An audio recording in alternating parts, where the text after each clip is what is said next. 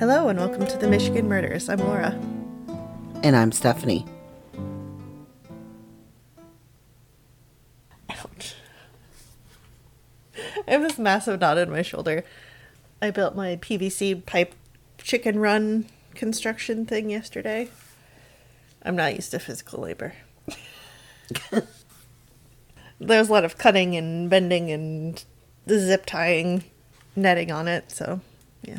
Oh, goodness. Yeah, yesterday we ended up closing early because there were only 3 of us servers. Oh. And right when I got there, I was just about to clock in. I had just shown up. And I was informed that I already had 2 tables waiting on me. Oh.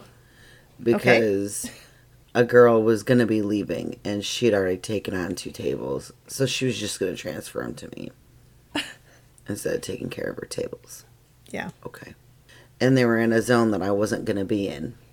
Oh, so you're like way out of your way. I was like, okay. Then I asked my manager, what area am I going to be in? He tells me I'm going to be by the bar in the lounge area. Okay, fine. So I took a table in there. And then they're like, oh, no, actually, you're going to be in this other zone over here. Okay, so take a table over there. So I had tables in 3 different areas that were literally sprawled across the entire restaurant. Oh, no. Within minutes of me getting there. Sounds like a fun way to start the workday. Yeah, not at all. I'm exhausted. So what do you have this week? I think you're first. Well, I have the death of Eric Cross. The night of his death, Eric was walking home from a party where he had been drinking. There had been witnesses who had told the police that they saw Cross near a gas station and that he was talking to 2 occupants of 2 different vehicles. The police initially thought that Cross was the victim of a hit and run, but later thought something different. Police thought Cross was actually killed before he was struck by a vehicle, that the hit and run was staged to make it look like he had been hit by a car. His body was found on the road near his home. Kalamazoo County Undersheriff Paul Matias told people that they believed Cross was killed during a hood surfing attempt. Hood surfing? Oh, Apparently okay. that, according to what I have found, went big in the 80s. So they like to blame a lot of things on hood surfing. According to reports, there were about 58 deaths connected to hood surfing between 90 and 2008 alone. So back then they blamed a lot of stuff on that. I don't know. It's so weird. Well, I mean, we said the Tide Pod thing was bad. I'd say hood surfing is probably worse than Tide Pods. Yeah. I don't know. Both are incredibly dumb. Yeah, well, yes, obviously. But Yeah. of the ranking of stupid things teenagers have done. Yeah. For the sake of adrenaline. Especially, I mean, I guess when you talk about lasting things, the Tide Pod thing didn't last very long. No, because nobody, I don't know why anybody would want to chew on a Tide Pod. People were dying, and they're like, okay, maybe we should stop. Yeah, maybe you should stop. Yeah. With hood surfing. Maybe that's gross. Yeah. Yeah. With hood or car surfing, everybody's like, let's just keep doing it. And that's teenage adrenaline and thinking they're going to live forever. That's what that is. Yeah. They think that Cross fell from the hood and was crushed under the tires. But the car surfing theory is no longer being considered, I guess. Which, I mean, it just doesn't... This case is weird. In September of 2015, the sheriff's office noted that one person of interest, Brenton Spaulding, was being held on unrelated charges. He was never charged with anything related to Cross. The police ended up naming 5 persons of interest, referred to as the core crew. And Spaulding was the prime suspect. In June 2017, the police stated that new witnesses were coming forward and that there may be new developments in the case because there had been posters being put up and paying dividends, and all these people were just like, oh yeah, we've seen something now of all time. Dude, what? It's so crazy. Like, this happened in, 83? Like, why are you now, like, when money's being offered, now you're gonna... It just doesn't seem... Yeah. But I digress. Spaulding had been arrested after failing to appear in court for sentencing in a stalking case.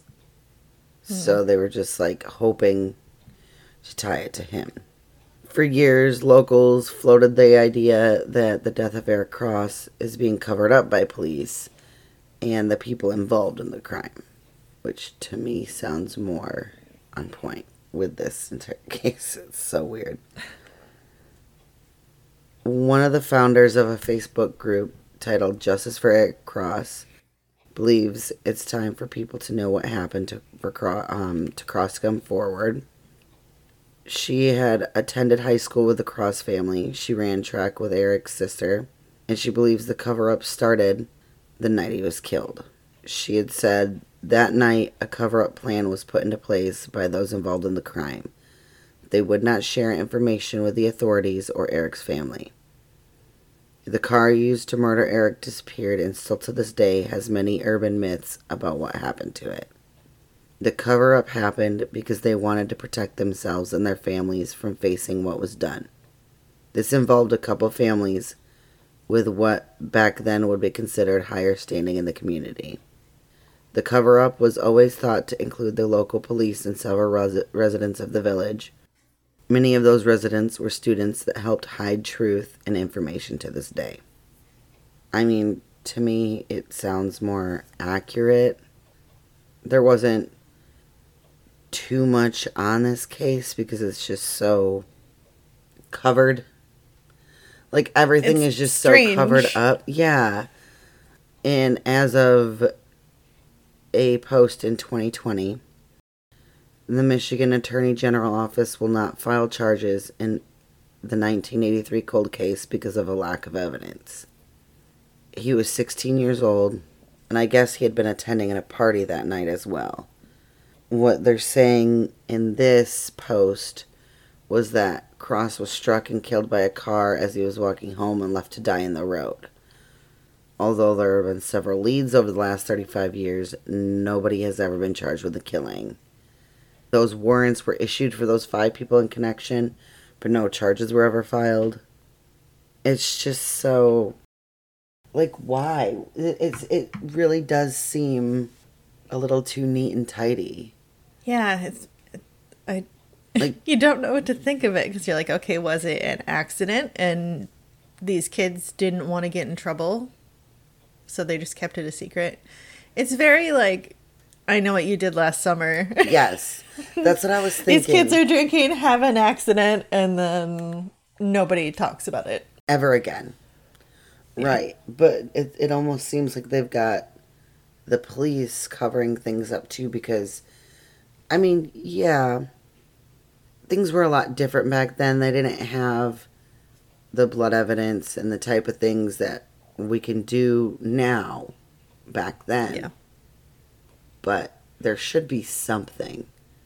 Like, if it was a hit and run, there should be, like, car paint or something near the body. There should be something. I don't know. I don't think paint would really transfer to a body, so you'd kind of be left with nothing. Yeah. And if he was hood surfing and he, like, fell off or whatever happened, then, yeah, there wouldn't be evidence of that either. Yeah, none of it just makes any sense whatsoever, and I'm so confused all around, to be honest. Because they had, like, multiple different ideas, multiple people, and we're just like, don't know which direction to go in, and just gave up almost, it seems. Yeah, and that is a long time for nobody to ever come forward.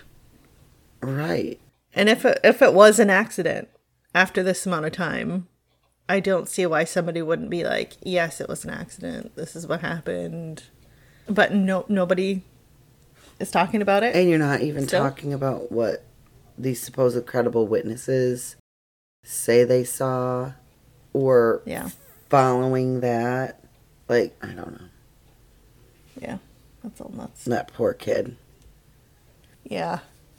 That poor kid and his poor family, because it's a long time to go without knowing how you're, like, what actually happened to your teenage son. That's just sad. Yeah. I can't imagine.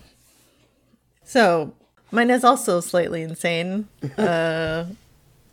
As I was reading about it, it's I just have to tell you about it because I don't know how to explain the level of crazy this is. Okay. So the year's 1936. Raymond Cavella was a 24-year-old trapper. He was slim, wore glasses, had a temper, and lived with his parents in the central Upper Peninsula near Negaunee. And he already has so much going for him. I don't want to judge him too much, but for like living with his parents and the bad temper and the glasses and skinny and all that stuff. But the fact that I'm talking about him is proof that he's terrible at making life choices. Yeah. So make of that what you will. And also I decided as I was writing this that I was just going to keep calling him Raymond. Just because it's more fun to say than Cavella, like his last name. I'm just going to keep calling him Raymond through the rest of this. On October 20th, Raymond was checking his traps and carrying his .22 caliber rifle. While on the trail, he came across Officer Andrew Schmeltz, I think it's Schmeltz, who was known to be one of the more strict officers in the area. He had driven from Negaunee after receiving complaints about illegal muskrat traps. And I don't know if you've seen a muskrat before, but they're like mini ROUSs, so rodents of unusual size from The Princess Bride. But they're ugly, and I don't know why anyone would care if people are trapping muskrats, because they're horrifying. They're swamp rats. While asking Raymond about his trapping, Officer Schmeltz saw the .22 Raymond was carrying and asked for his license. Raymond told Schmeltz it was at home, and Schmeltz demanded the gun so he could look it over. Raymond got mad and shoved the officer. And then, as Raymond panicked when Officer Schmeltz stood again, Raymond shot Schmeltz twice in the chest at close range. Upon realizing that Schmeltz was dead, Raymond attempted to hide the body. He drug him into a swamp and then covered him with leaves and brush. However, knowing that someone would report the officer missing and that someone could come along the trail, he tried to think of a different way to conceal him. So on the way home, he stopped at a hardware store to pick up some dynamite. And this is all over a gun license, too. Yes. This is absolutely insane to me. Yeah. And the craziest part of this to me was, at the time, you could literally just get some dynamite from a store. Like, it's the good old days. You can just blow shit up whenever you wanted to. Gopher problems, blow them up. Maybe you want to use it for fishing. I don't know. Why did they sell dynamite in hardware stores back in the 1930s? What a golden age we missed out on, Stephanie. That would be such a commercial. Are you having problems with rodents in your garden? Try dynamite. Or are you having problems with fish not biting that bait? Or better yet, blow 'em up. Do you have a body you're trying to hide? Dynamite. Found at your local hardware store. What? This is so ridiculous. Did your neighbor Karen put up a fence on your property? Solve it with dynamite. Oh my gosh. So, I'm not sure what the purpose of back then that you could actually buy dynamite for, but... Sorry, folks. We use humor. to cope with these. It's just so ridiculous. It's so ridiculous. All of it. So anyway, Raymond went home after getting his explosives and had dinner with his parents like nothing happened. He went to his room like normal and waited for his parents to fall asleep, and then went to take care of business. That business would be taken care of with 70 sticks of dynamite. He went big for this one.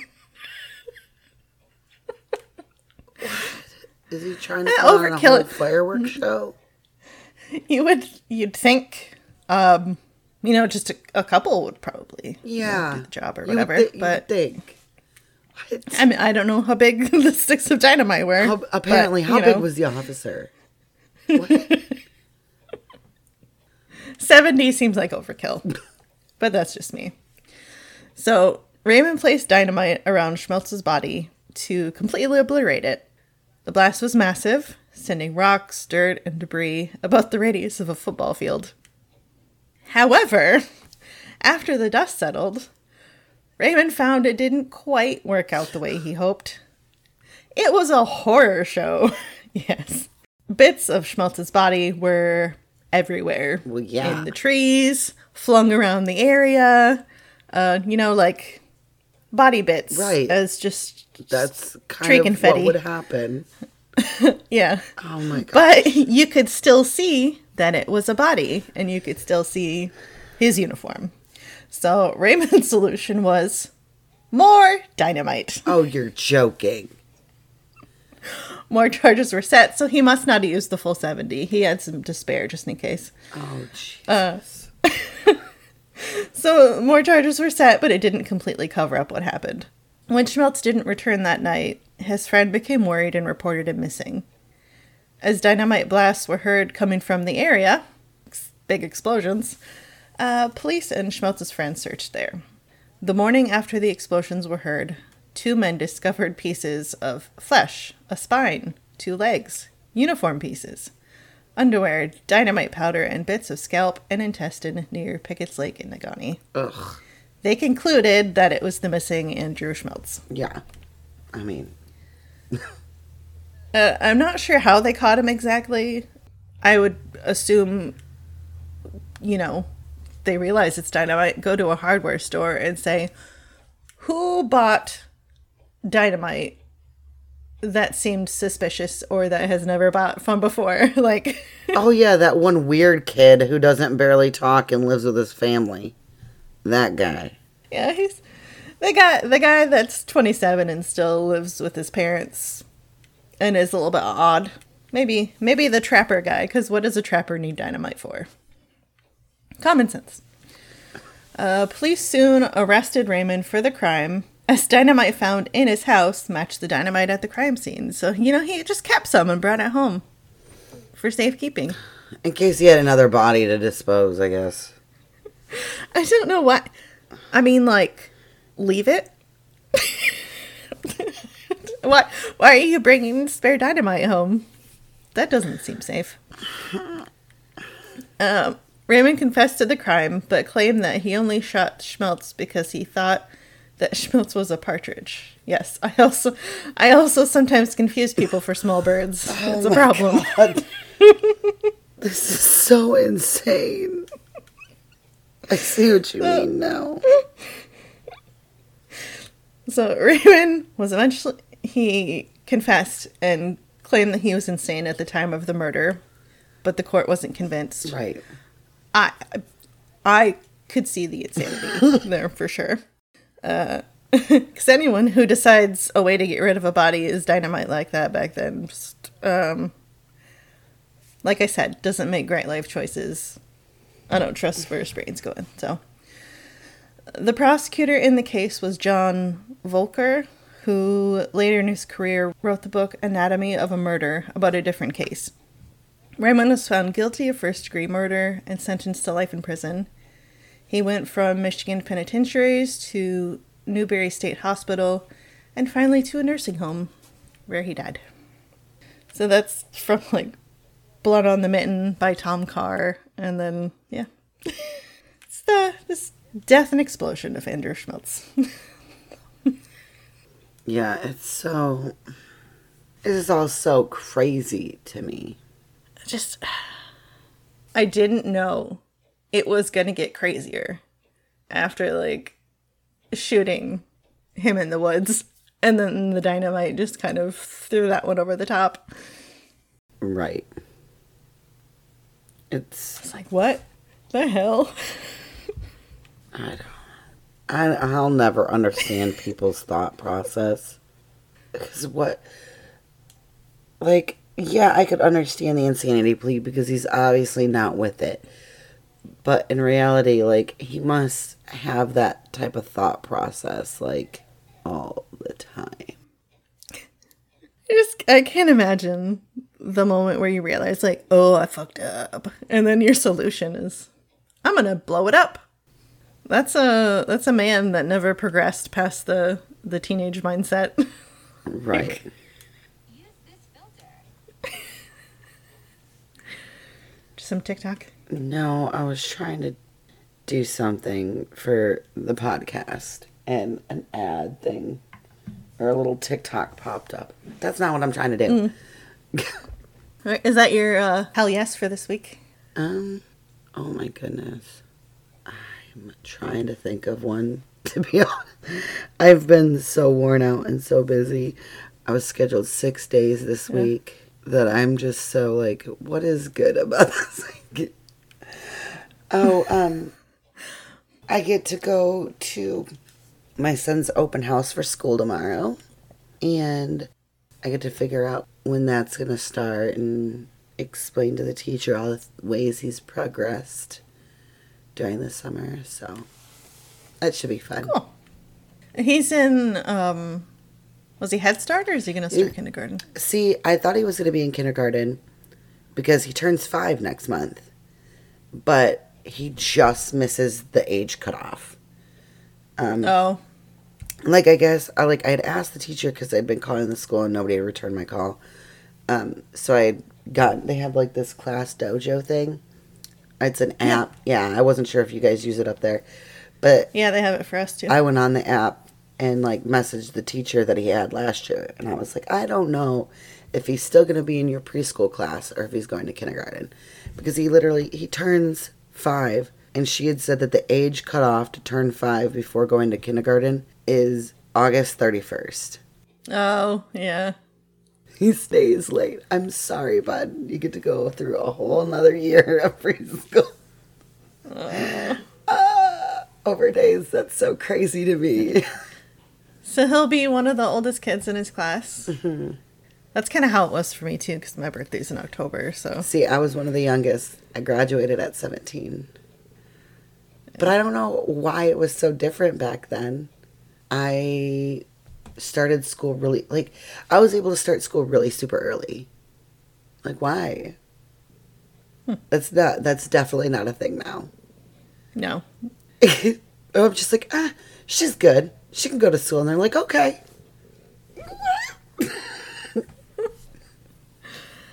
My mom must have listened to the rules then, because they wouldn't let me in. Like, they kept me in the preschool thing until the next year. So.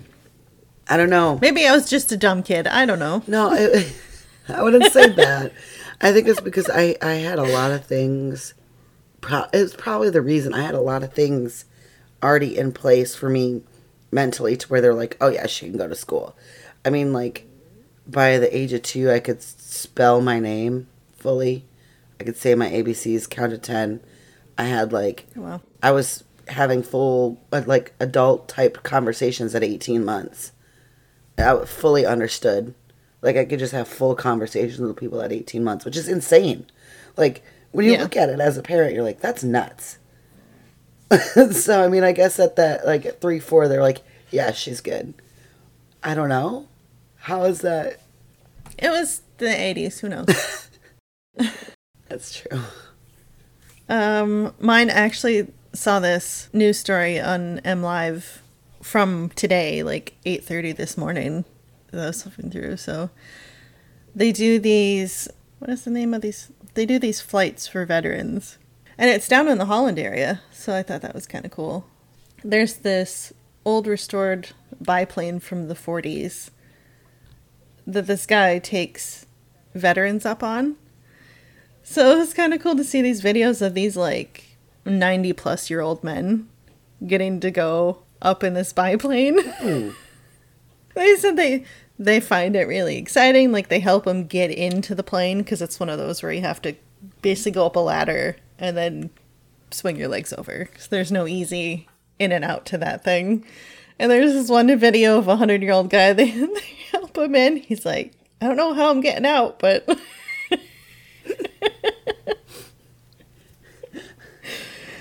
was just really cool.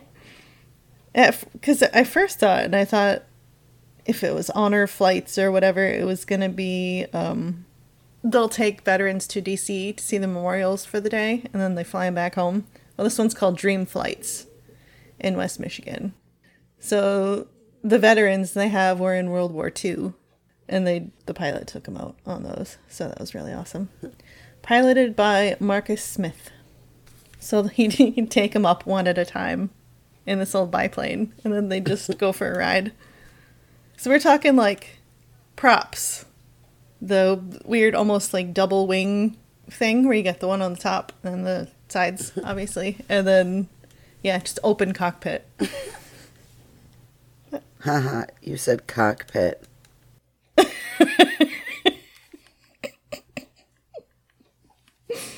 I had to. Oh, I feel like this whole episode was just Fuckery. crazy. Yeah, Just craziness. Like, both didn't make any sense. Yours was really, your killer was very enthusiastic. Is that the word I'm looking for? I mean, Over the top. it doesn't seem like he really went for it in life until that moment. Right. It's like, that was the moment he decided to put all of his effort into it and, Go all in. This is where I make my name. That was his defining moment Like, in his life. Thank God we didn't have video games or like all these other things back then. Because what would he have done then? Because I'm assuming this guy would have been one of those guys. Lives in their basement, plays video games all day, eats pizza rolls.